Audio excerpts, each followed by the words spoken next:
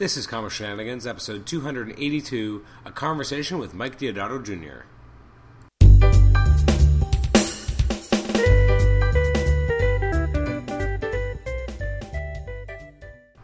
Welcome to Comic Shenanigans. This is Adam Chapman, your host. This is Comic Shenanigans 282. It's our conversation with Mike Deodato Jr. This episode, we sit down with the acclaimed artist Mike Deodato to talk about his long-running American comic books, primarily. We're talking about his origins in comics, his period during the 90s when he had Deodato Studios, also going up to the present, his amazing breakthroughs in the 2000s when he really came back in a big way into the industry and kind of scaled the mountain and became a really respected and highly desired artist as well. So we kind of go through all of that. Before we get into the episode, though, some housekeeping. You can email us at comicshenanigans@gmail.com. Like the show on Facebook, rate and review us on iTunes, subscribe to us on iTunes, listen to us on Stitcher, and also you can post in our HC Roams thread if I ever get around to posting them again, because it has been, I think, a month or so I will try to get those up soon. So that's how you can contact us. This continues our summer interview series. We have a bunch of new good interview episodes coming out throughout the summer. There's at least, I think, 2 or 3 more that are confirmed, so hopefully that'll be something to wet your whistle and listen to some comic creators wax philosophically about their previous work and tell us some interesting stories, and that's definitely what we get here in our episode today from Mike Deodato. So strap in and let's turn it over to Mike Deodato himself. Mike, thank you for taking the time out today to join us at Comic Shenanigans. How are you doing? I'm doing good, thank you. Hard at work? I'm sorry? I said hard at work? Yeah, I'm always working, always late. And I was just telling you how I forgot how fast Brian Bendis is, because usually I have to wait till the writer gives me a new script. He always has a script waiting for me, so it makes me feel actually slower than I usually am. So, but it's a good feeling. Yeah. What are you working on for him right now? Guardians of Nowhere. I'm finishing issue 2 and just got the script for issue 3. So no rest for the wicked. Oh, no. But I draw every day. I'm not complaining. Through the years, I realized that I used to feel guilty about being workaholic and stuff. But I came to understand that actually I like to draw. So the only when I am drawing, that's when I'm happy, and so I'm in peace with that. My family is not, but. So usually when we talk with comic creators, we like to talk about what your background was with comics before you entered the industry. Were you reading when you were younger? What I read when I was young? Were you reading comic books when you were a kid? Oh, yes. Because my dad, he was a comic book artist. He couldn't get a living out of comics, but he tried. So, and because of his love of comics, and we always have comics at home, he used to take us for, I don't know how you guys call it in English, but it's a place where they sell used comic books. Okay.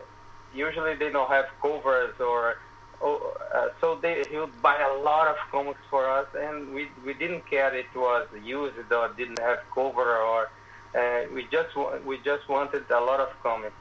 And so yes, I read since I learned how to read. I read comics. Who were some of your favorite characters growing up? Well, the sweetest memory I have of reading comics were the ones by Steve Englehart, and when he was writing Captain America, Defenders, It was a special time in my life. I was because I was very shy, and comics became my hiding place, and I had a lot of fun reading those books. Captain and Falcon fighting werewolves and Defenders was so great, and so that's the best memory I have of reading comics growing up. And then how did you first kind of enter the industry, actually as an artist? Well, I started with 15 years old doing fanzines, independent work in Brazil. By my first paid job in comics was for the state Alice. They were doing the story of my state in comics. I live in Paraíba, Brazil, and it was about the invasions and Indians and stuff. And it was in 1985. I was I think 23 back then. But the year I started living from comics, solely from comics, no other stuff, was 1991 when I did Santa Claus for what's the name, that company that Marvel bought?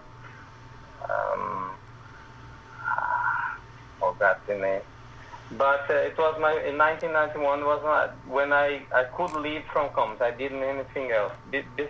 Before that, I had 3 other jobs in newspapers and advertising.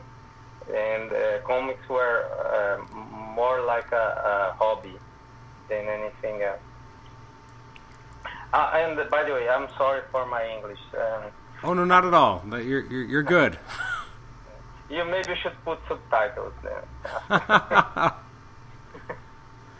Now, how did you first start getting work with DC Comics? Oh, it was 1994. Because when I started at American market, I started from the bottom, drawing stuff for Eclipse, Continuity, Malibu, that's the name of the company. Malibu, Innovation, and I was represented by Brazilian agents, and I heard that a colleague of mine, Marcelo Campos, was doing something for DC Comics. It was called, it was a version of Justice League. I think it was Extreme Justice or something like that. And then I got jealous and I want to do something for DC, please. And then they said, well, there is this Wonder Woman book. They have no artist for it, and I hated Wonder Woman back then. But I said, no, I love Wonder Woman, please. Then I did. That was when Image had just started, and I had those books with those great colors and stuff. But I didn't have any computers back then, so I did produce 2 original pages out of using airbrushes to trying to emulate the same kind of coloring.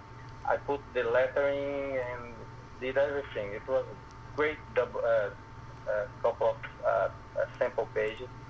We sent it to Paul Kupperberg. He loved it, and then he hired me.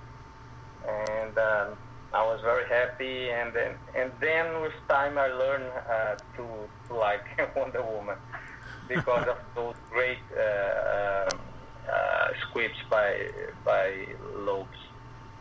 But back then, because in Brazil, we were still reading those Wonder Woman from the 70s. The chronology of publishing American comics in Brazil back then was very, very late. So we were reading comics from 15 years ago there. So it was not the best of times for Wonder Woman. Now, I guess a couple years, not even a couple years, I guess a year later you got the job on Avengers. How did that kind of come about? Well, after my stint on Wonder Woman, I was discovered by the large audience. And then I remember back then Valiant had just started as a company, as a comic book company, and there was still some money around comics. People were still buying, and the sales were good. It's still good.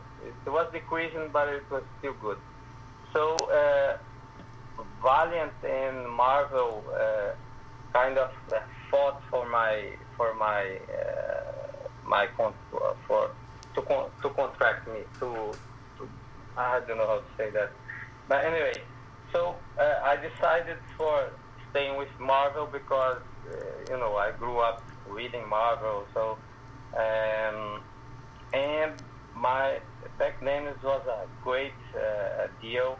I don't think today I don't get that money yet, and so they wanted me to do Avengers, and then I was just fine. I remember it was like the top of my career, this contract with Marvel. And at the same time, it was the beginning of the end because I started to work too much. Everything they offered me, I would say yes, because as I was, I came for, I wasn't in a good financial situation back in Brazil. And then when I got this good contract and people looking for give me work, I was afraid of saying no and getting no more jobs. So I would say yes to everything. And the result was, after a few years, I was burned. My work was very, very bad, and by the end of the 90s, nobody wanted me to work with, and it was hard, but it was fun at the same time. I was learning why I was doing things, and at the end of the 90s, I came to realize that I had to do something to change my career, and then I had to change my style, recover my love for comics, and I was growing during the process. That's very interesting. I'd never thought of it that way. When you took on Tigra, which is I guess 2002, mm-hmm. How did that kind of happen? Because I mean, Tigra is kind of an interesting character who's never gotten a lot of, I guess, exposure. Did they approach you to create that miniseries, or was it a project you had wanted to do, or how did that kind of come about? Well, in the 2000, I was at the bottom of the I don't know how you call it, but of my career.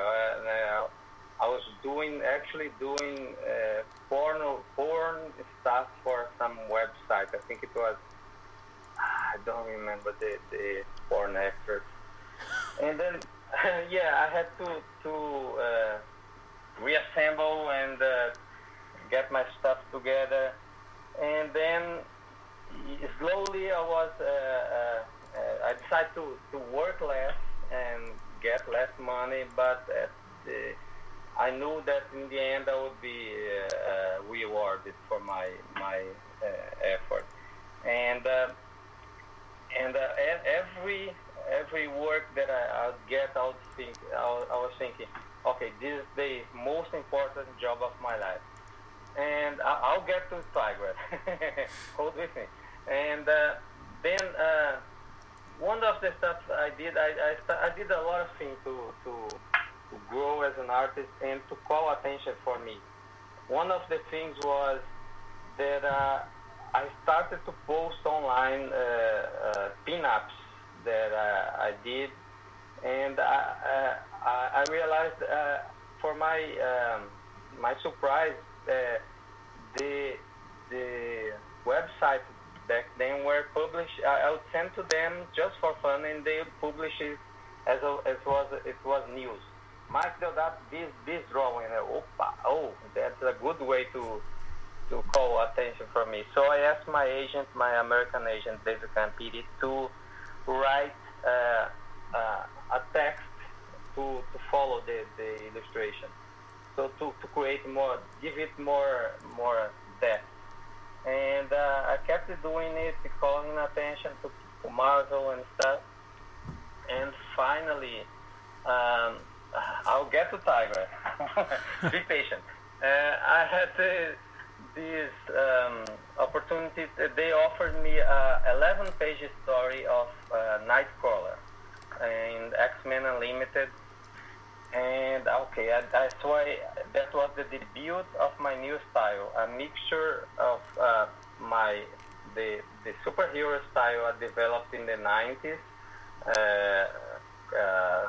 very influenced by Mark Silvestre and Jim Lee, and mixed with the style I started my career in Brazil, very photographic, very realistic. So I had this realistic but not stiff, just dynamic style, a dynamic and realistic style. Just a second, sorry. And I did the 11 pages with this new technique that was using very tight pencils so we wouldn't need the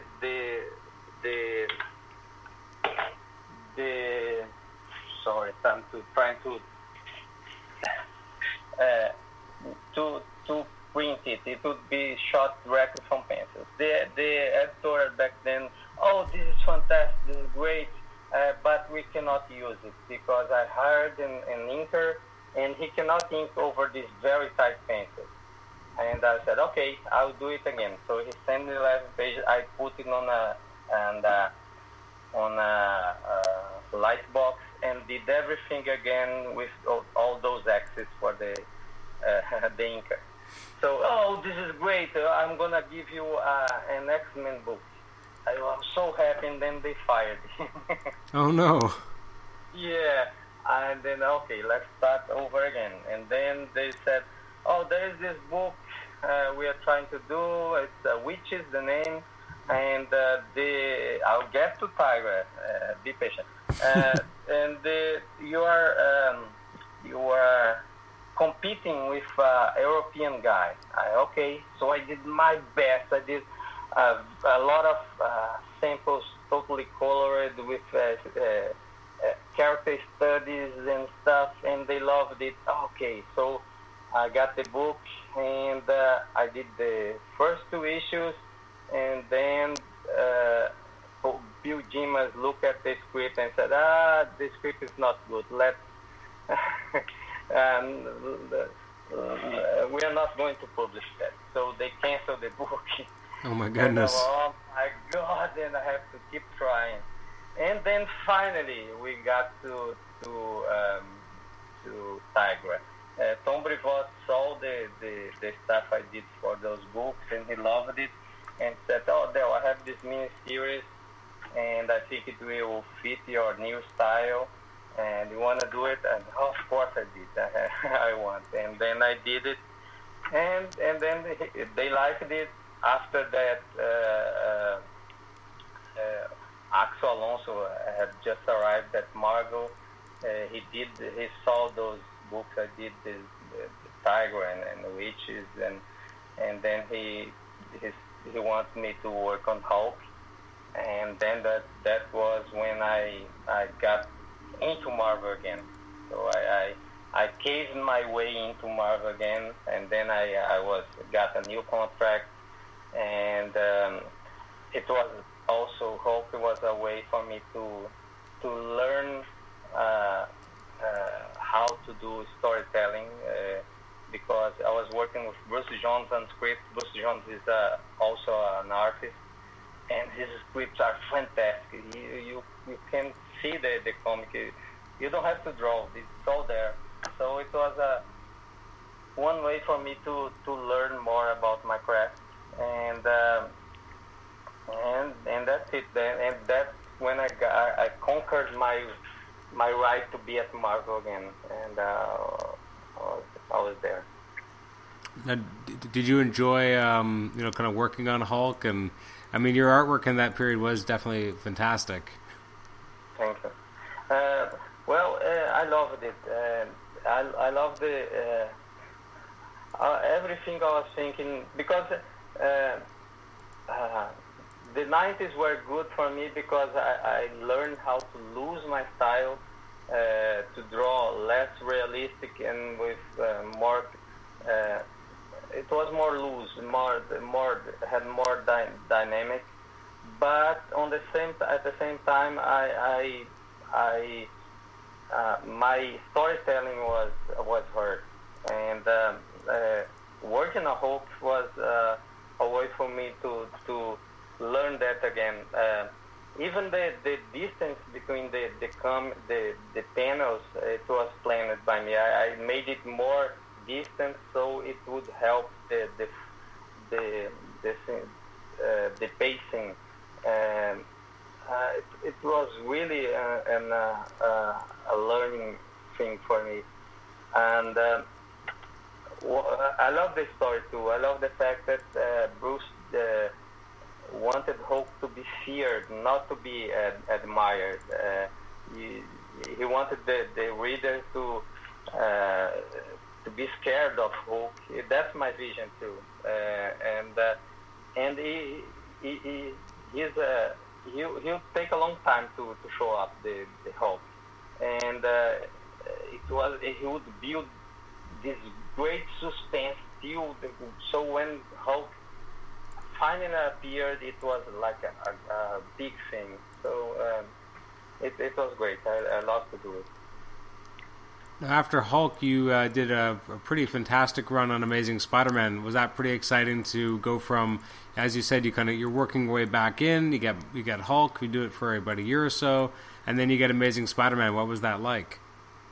Yeah, it was kind of a completely different thing because I was coming from a very contained comic book, very dark.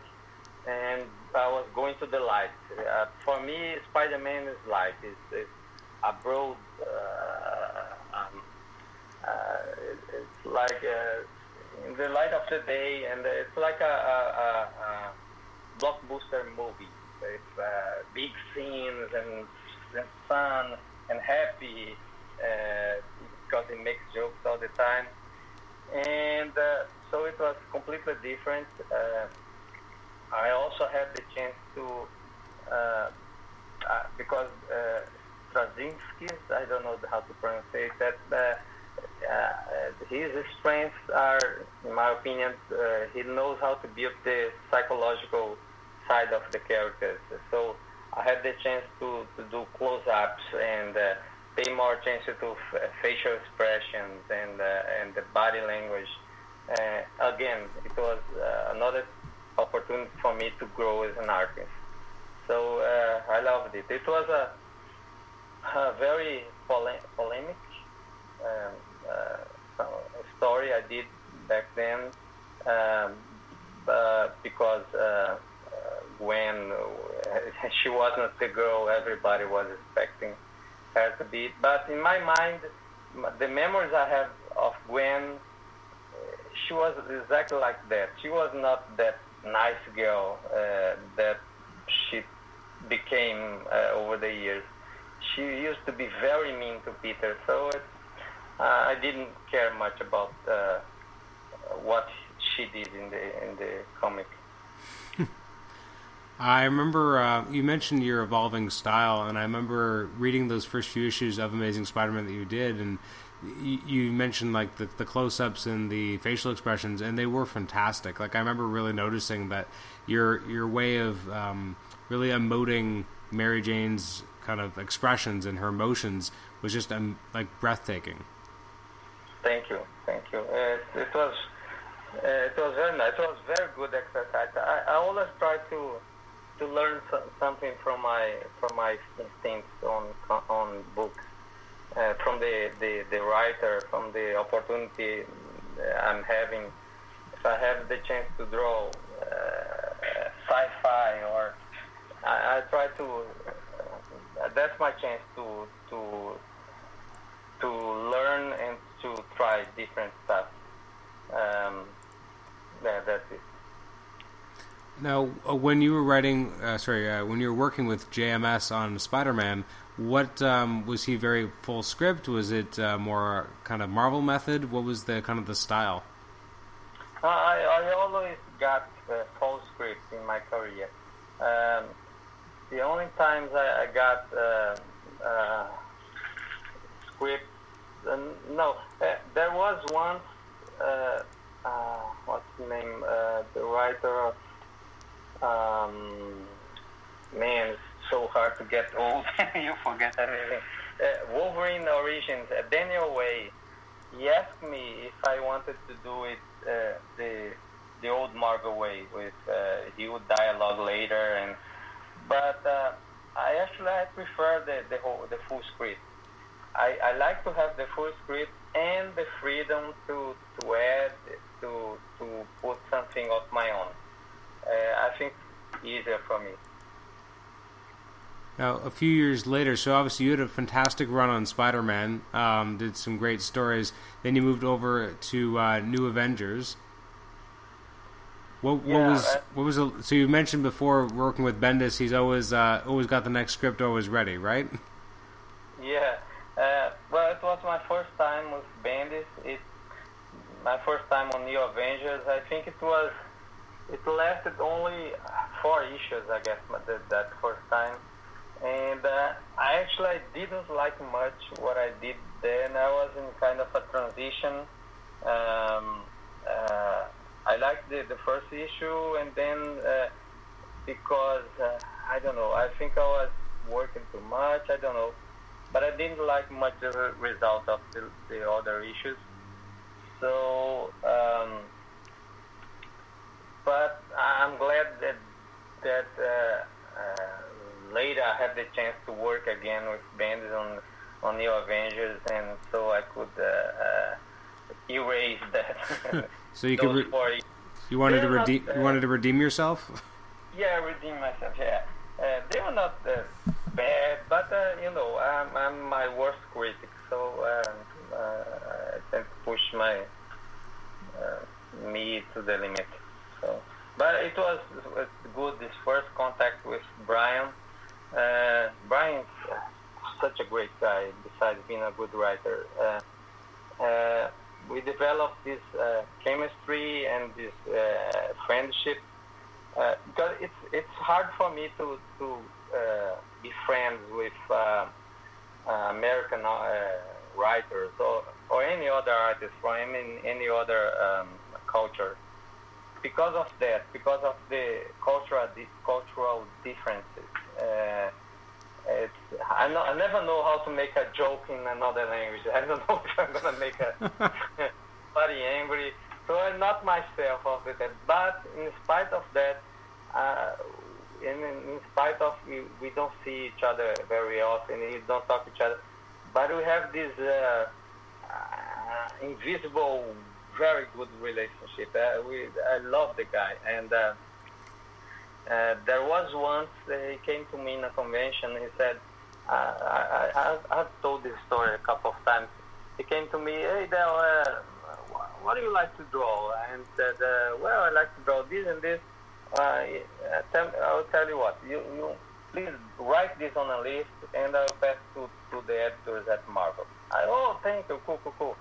So I did the list, sent to him, and I forgot about it. And years later, I found this email by accident, and then I realized that everything on the list I had drawn. werewolves, dinosaurs, everything. And man, he made it. So that's the kind of guy. I had he invite me and my wife to his house once to have dinner there, and I found it very nice of his part to bring me into his family, and felt very special. So you have this. It's one of the few American creators that I have this intimacy. So, and it's very good. One thing I wanted to ask you about is I've always been a huge fan of your work on Thunderbolts. Oh, cool. Now, how did you come to work on that book with Warren Ellis? I mean, obviously it was a book that was not a top seller at the time, but it definitely became a buzz book when you and Ellis worked on it together. How did you end up getting that job? Yeah, but I'm old. I did so many things for so many years. Back then, I didn't realize I had drawn the Thunderbolts for the first time. First time they were published, it was me who drew them. So That's right. Oh, I did that. I didn't know. It wasn't a halt. I didn't create the visuals, but it was the first time they were printed. It was under my pen, and I had to work with Warren in Thor, and 4 issues in the 90s, and I was blown away because this script was so great. He made Thor look like he was afraid of him. It was it was like a horror story, and he was an alien, not a god, and that's so great. And 10 years later, I heard that we have this book Thunderbolts, and I was okay, Thunderbolts, and Warren Ellis wants you on that. Oh, Warren Ellis, I was so excited, and I was right because that was fantastic. The guy writes, it's fantastic. I was excited just by reading the script. I was like, woo, this is great, this is great, and I was very happy. It gives a lot of freedom. Some writers, they write all this stuff, like Bruce Jones. He writes everything he writes. If you draw exactly like that, the angles and everything, and you accept, it's going to be great. And Warren, he writes very loose. He doesn't care about detailing the angles, or if it's a double page, or everything.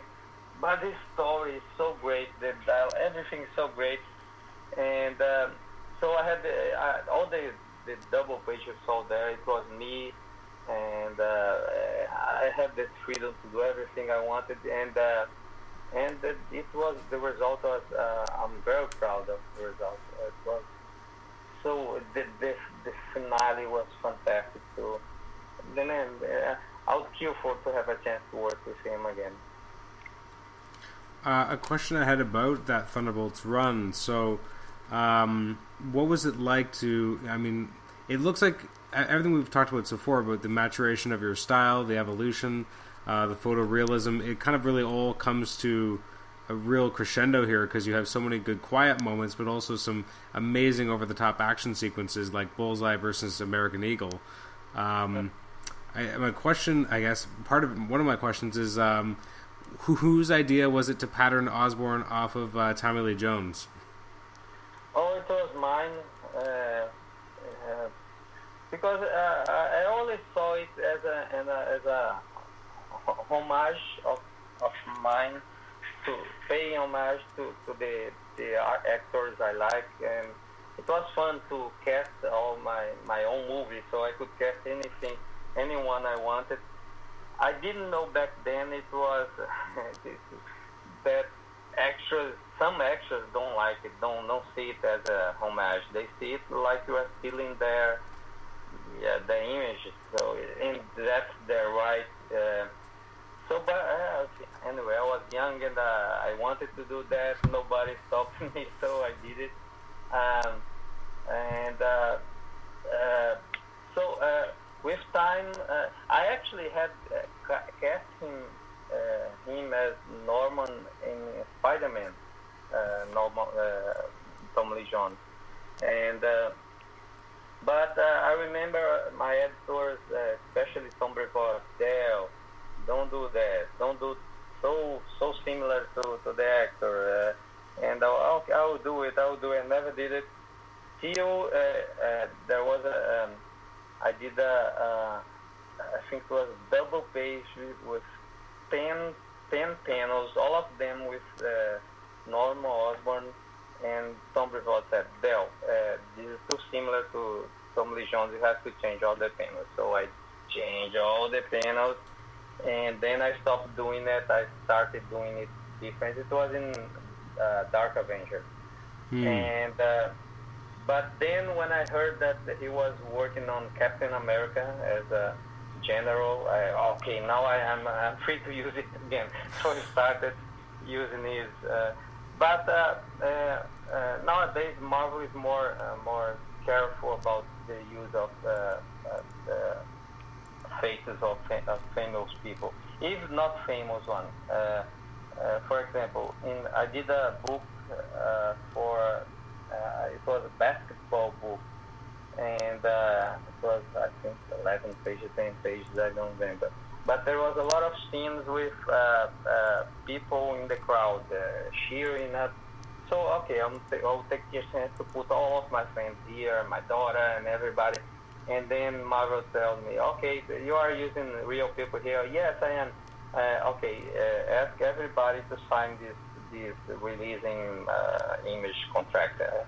And then, oh, man. And one of them was a famous singer in Brazil that I met via Twitter, so I asked him, "Oh, can you sign this?" And no problem. So, but it's a normal thing. Now I understand that people that are famous, their appearance, their image is their way of living, so they have to protect it.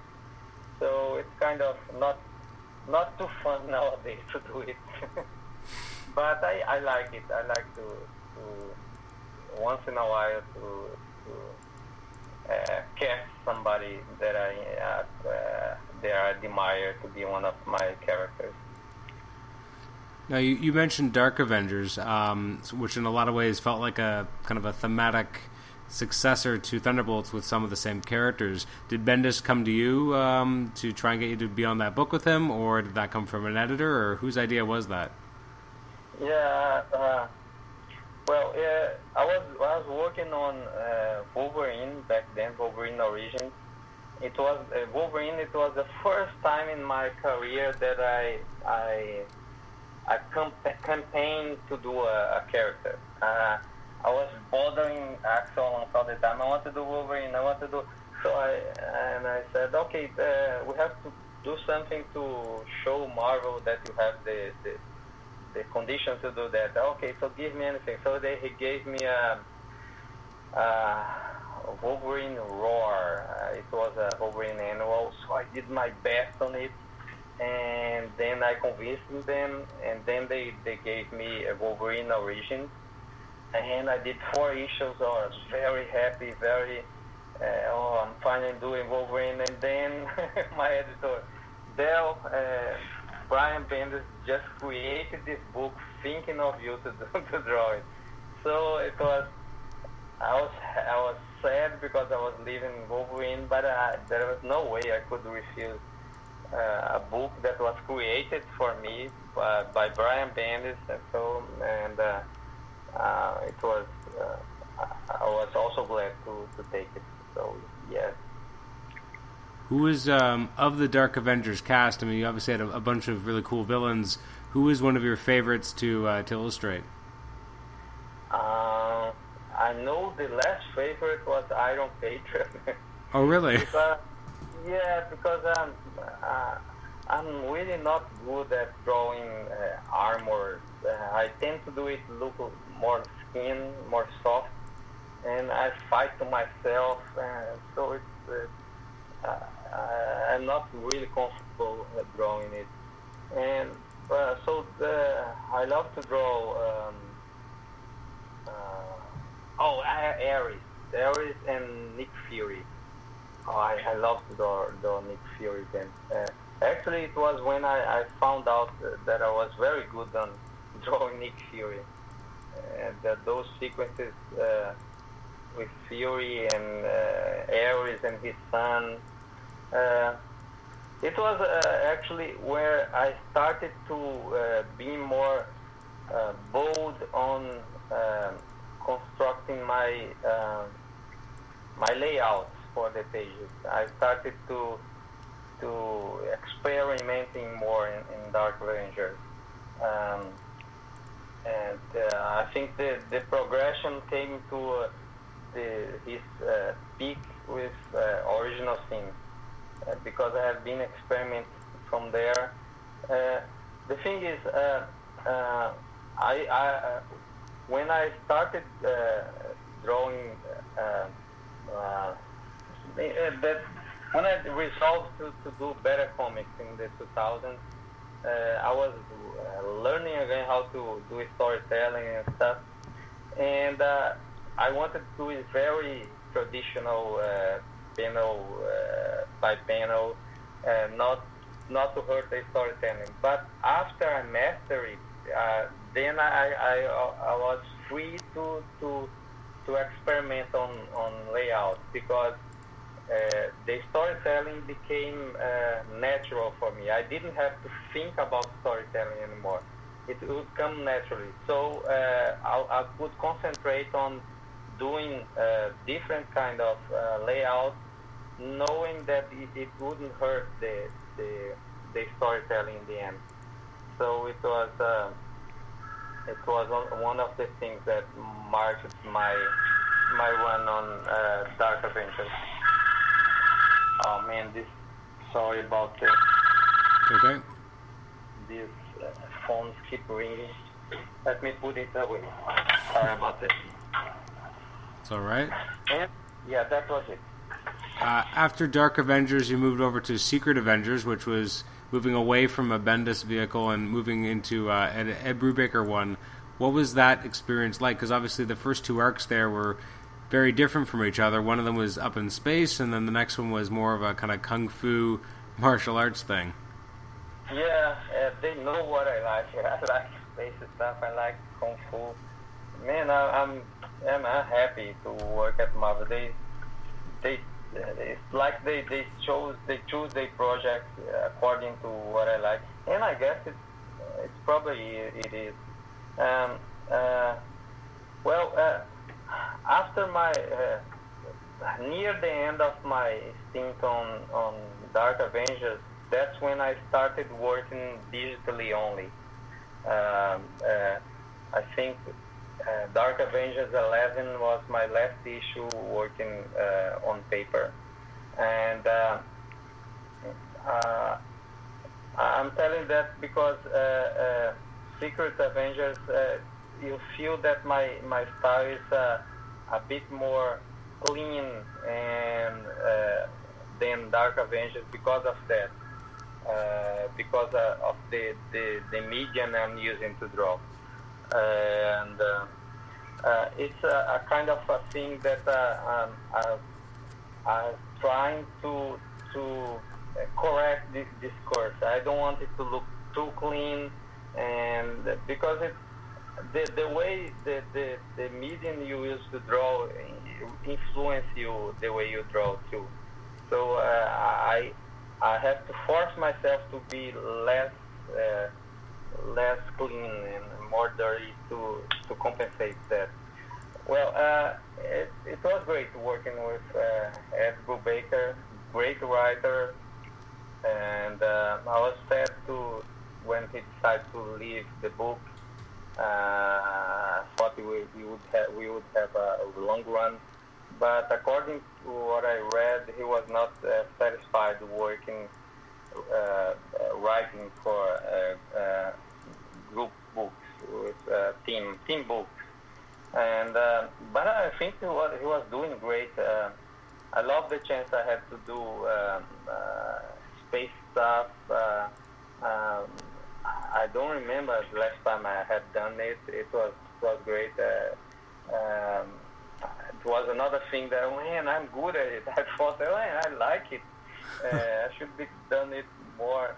And when he changed it to Kung Fu, it was great because I'm a big fan of Shang-Chi, and I was able to introduce again Fu Manchu with another name because Marvel has no rights anymore to use the name of the character, and it was great. I loved it. It was a pity that I couldn't stay on the book, but it didn't make sense to me to stay on the book without Ed. So. Now, moving forwards, so most recently you've been working with, obviously, Jonathan Hickman on the Assorted Avengers books. Now, talking about scripts, what kind of scripts do you get from John? Well, it's because you've been doing some far-out stuff, right? Like, some of the stuff is pretty wacky or pretty out there, so it's just interesting. I'm curious how much detail he's really giving in the scripts. No, I didn't feel any difference from other writers.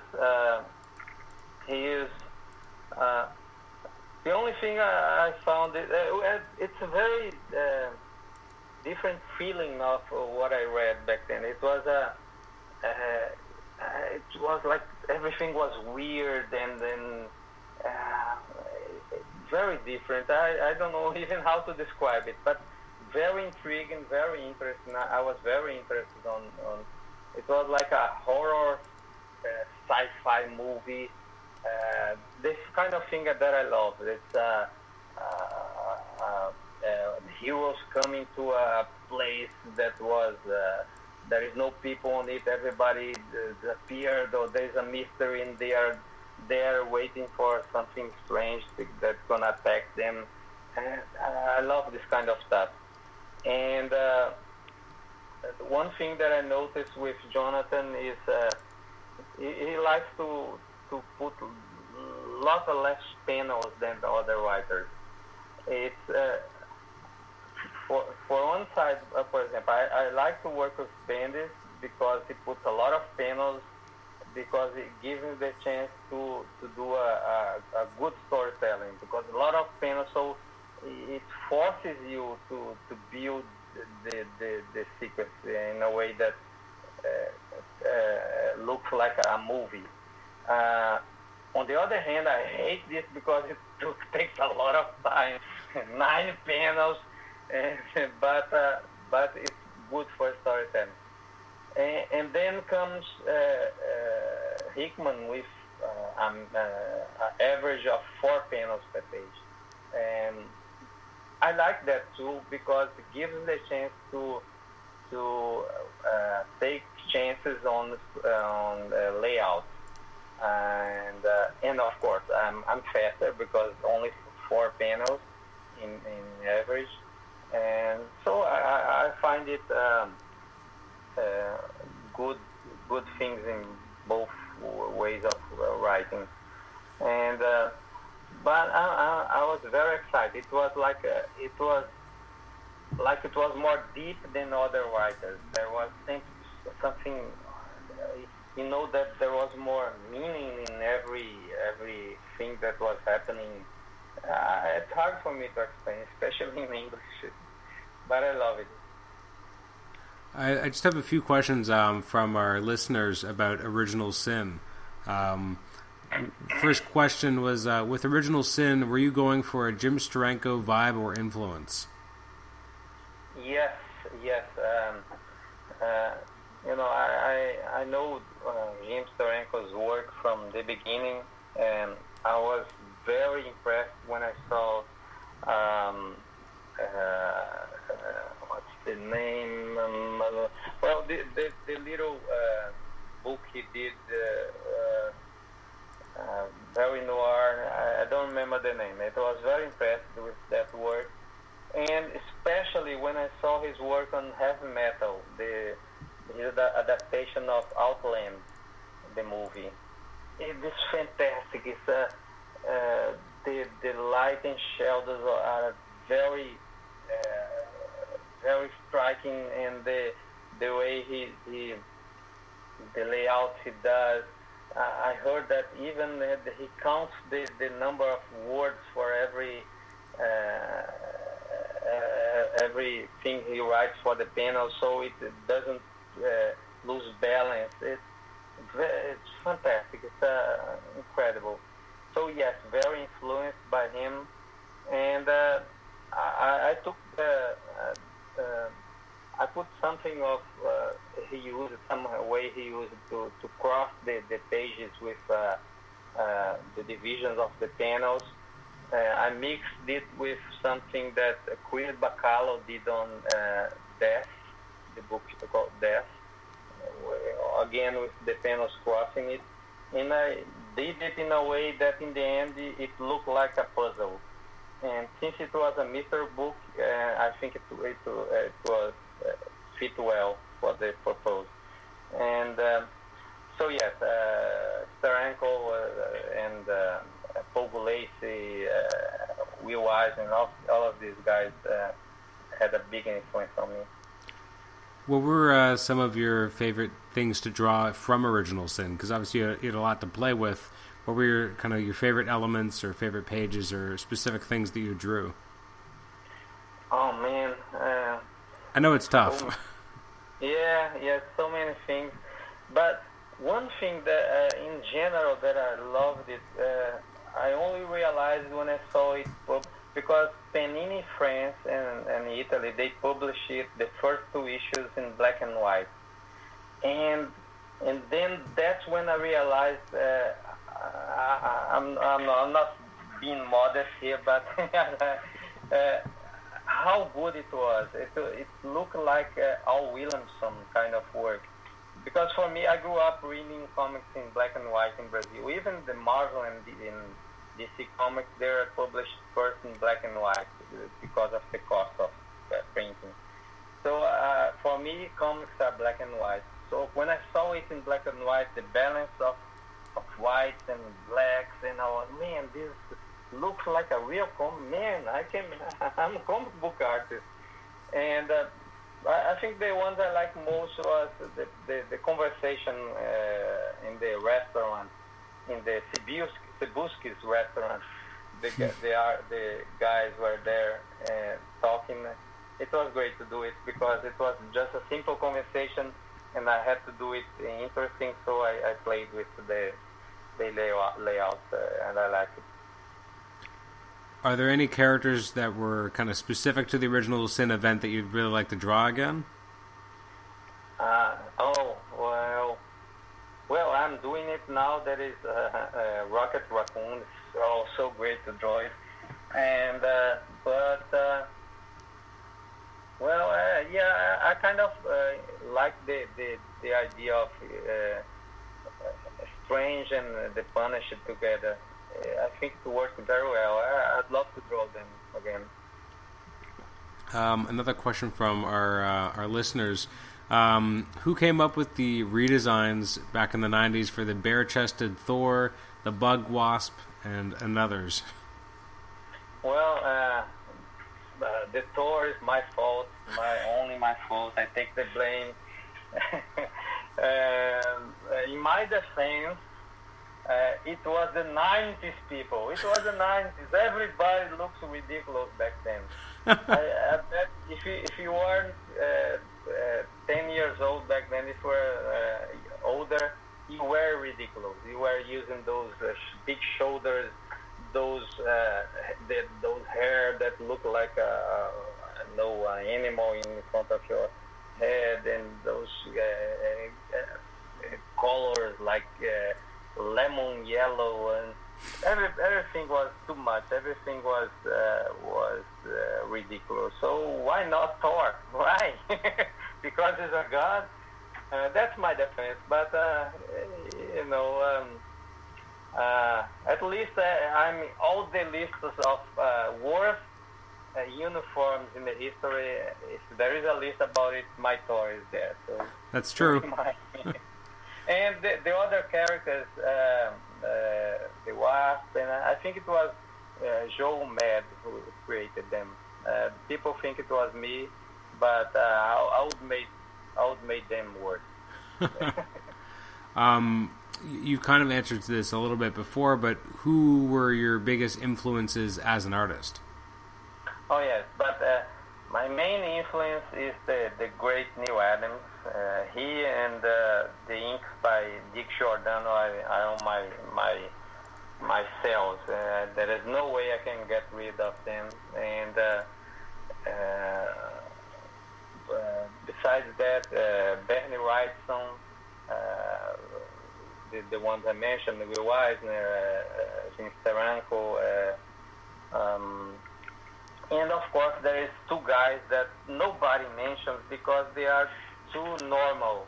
But everybody was influenced by John Buscema and Gil Kane. But nobody mentions it because they are like, bread and butter. They are common stuff. But I feel like a lot of people do mention John Buscema, but I'll give you Gil Kane. Not as many people talk about him. Yeah, but if you see Frank Miller early work, it's all Gil Kane. If you see the work at the Image, what the guys did, Jim Lee and everything, Gil Kane is all there. His hands and all that action, the body in movement, he was fantastic. But they are too normal they are not fancy like you mentioned, Bernie Wrightson or a fancier name. But we all learned about how to build a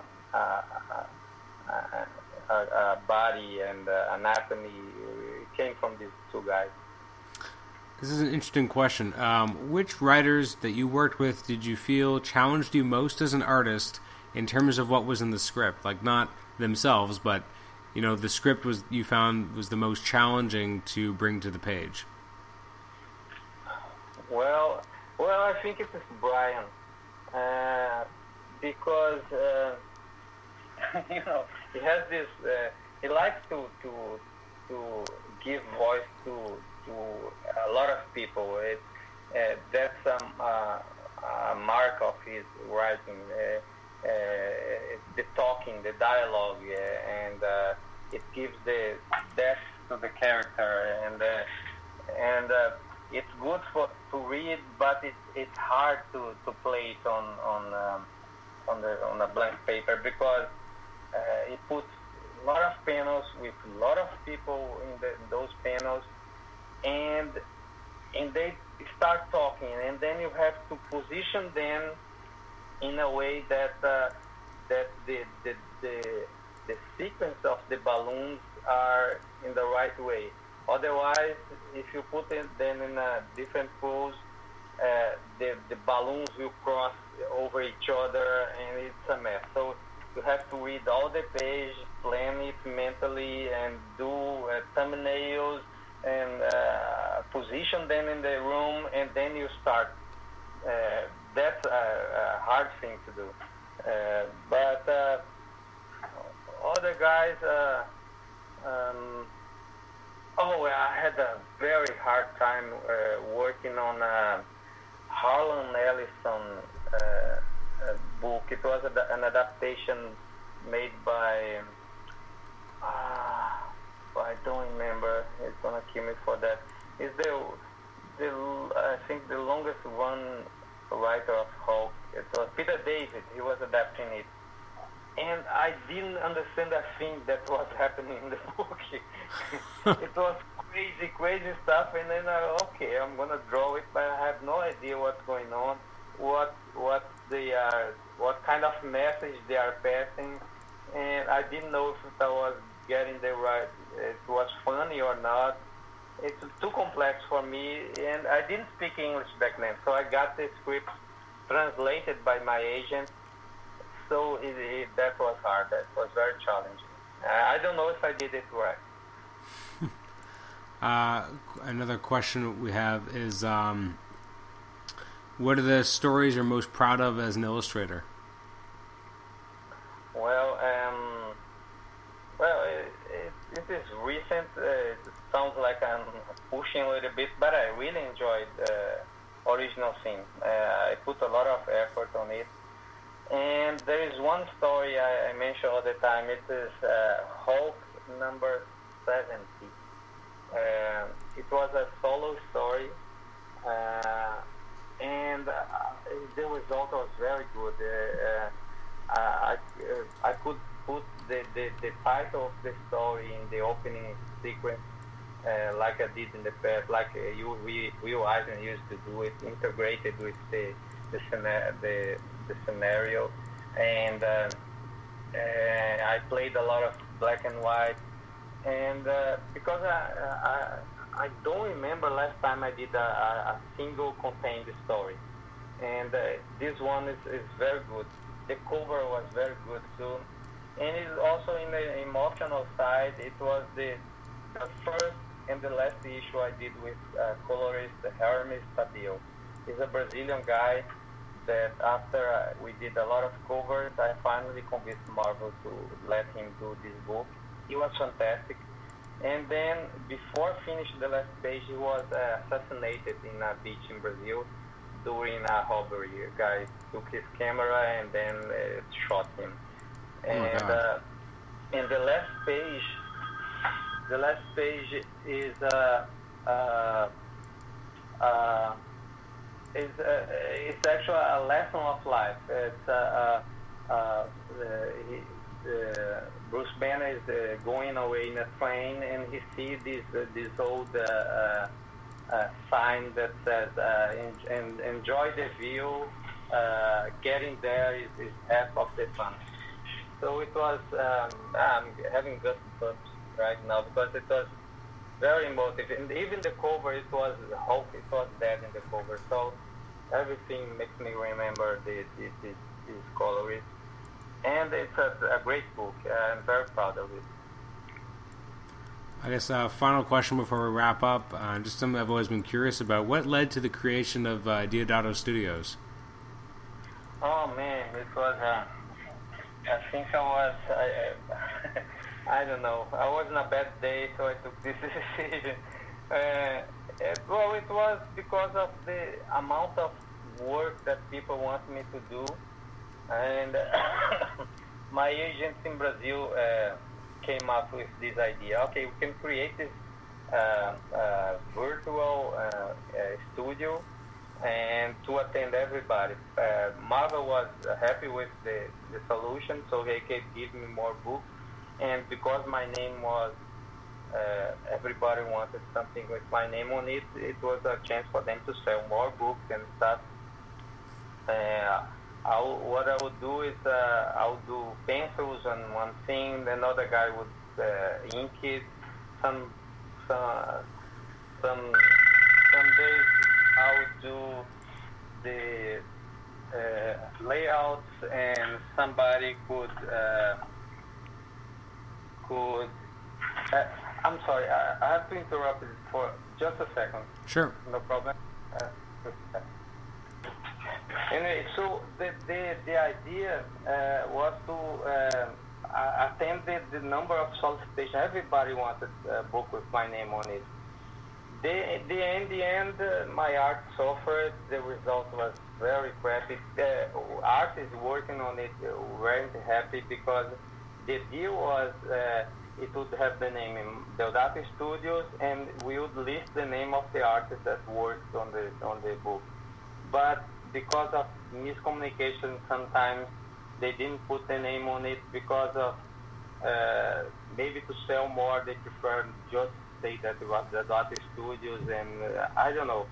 In the end, everybody was hurt, but at least artists that were unemployed back then got work to do.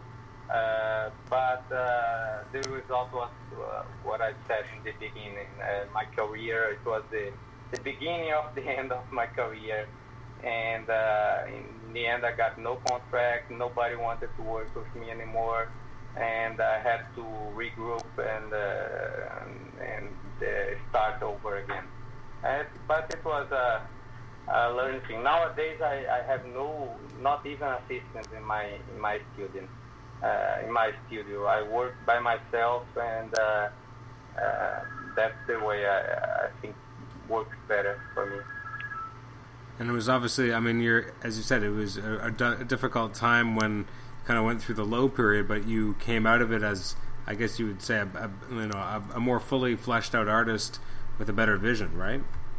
Yeah, yes. Now I'm happy with the results. I'm happy with my decisions, and I'm more in control of my career, and everything is all right. And you said the next thing we can look forward to see you on is Guardians of Nowhere, correct? Yes. I'm very proud of it too. Very good, and I think this week is out. I guess the first issue. Yeah, I think it's coming out very soon. I don't think this episode will probably be up after it's already come out. So everyone should go check that out by Bendis and Deodato. Well, you will not regret it. It's gonna be great. Well, thank you so much for joining us today. We really appreciate your time. Hey, thank you. I'm sorry about all the interruptions in my English, but no, it's all good. Thank you so much. Okay, thank you, man. Bye. Bye-bye.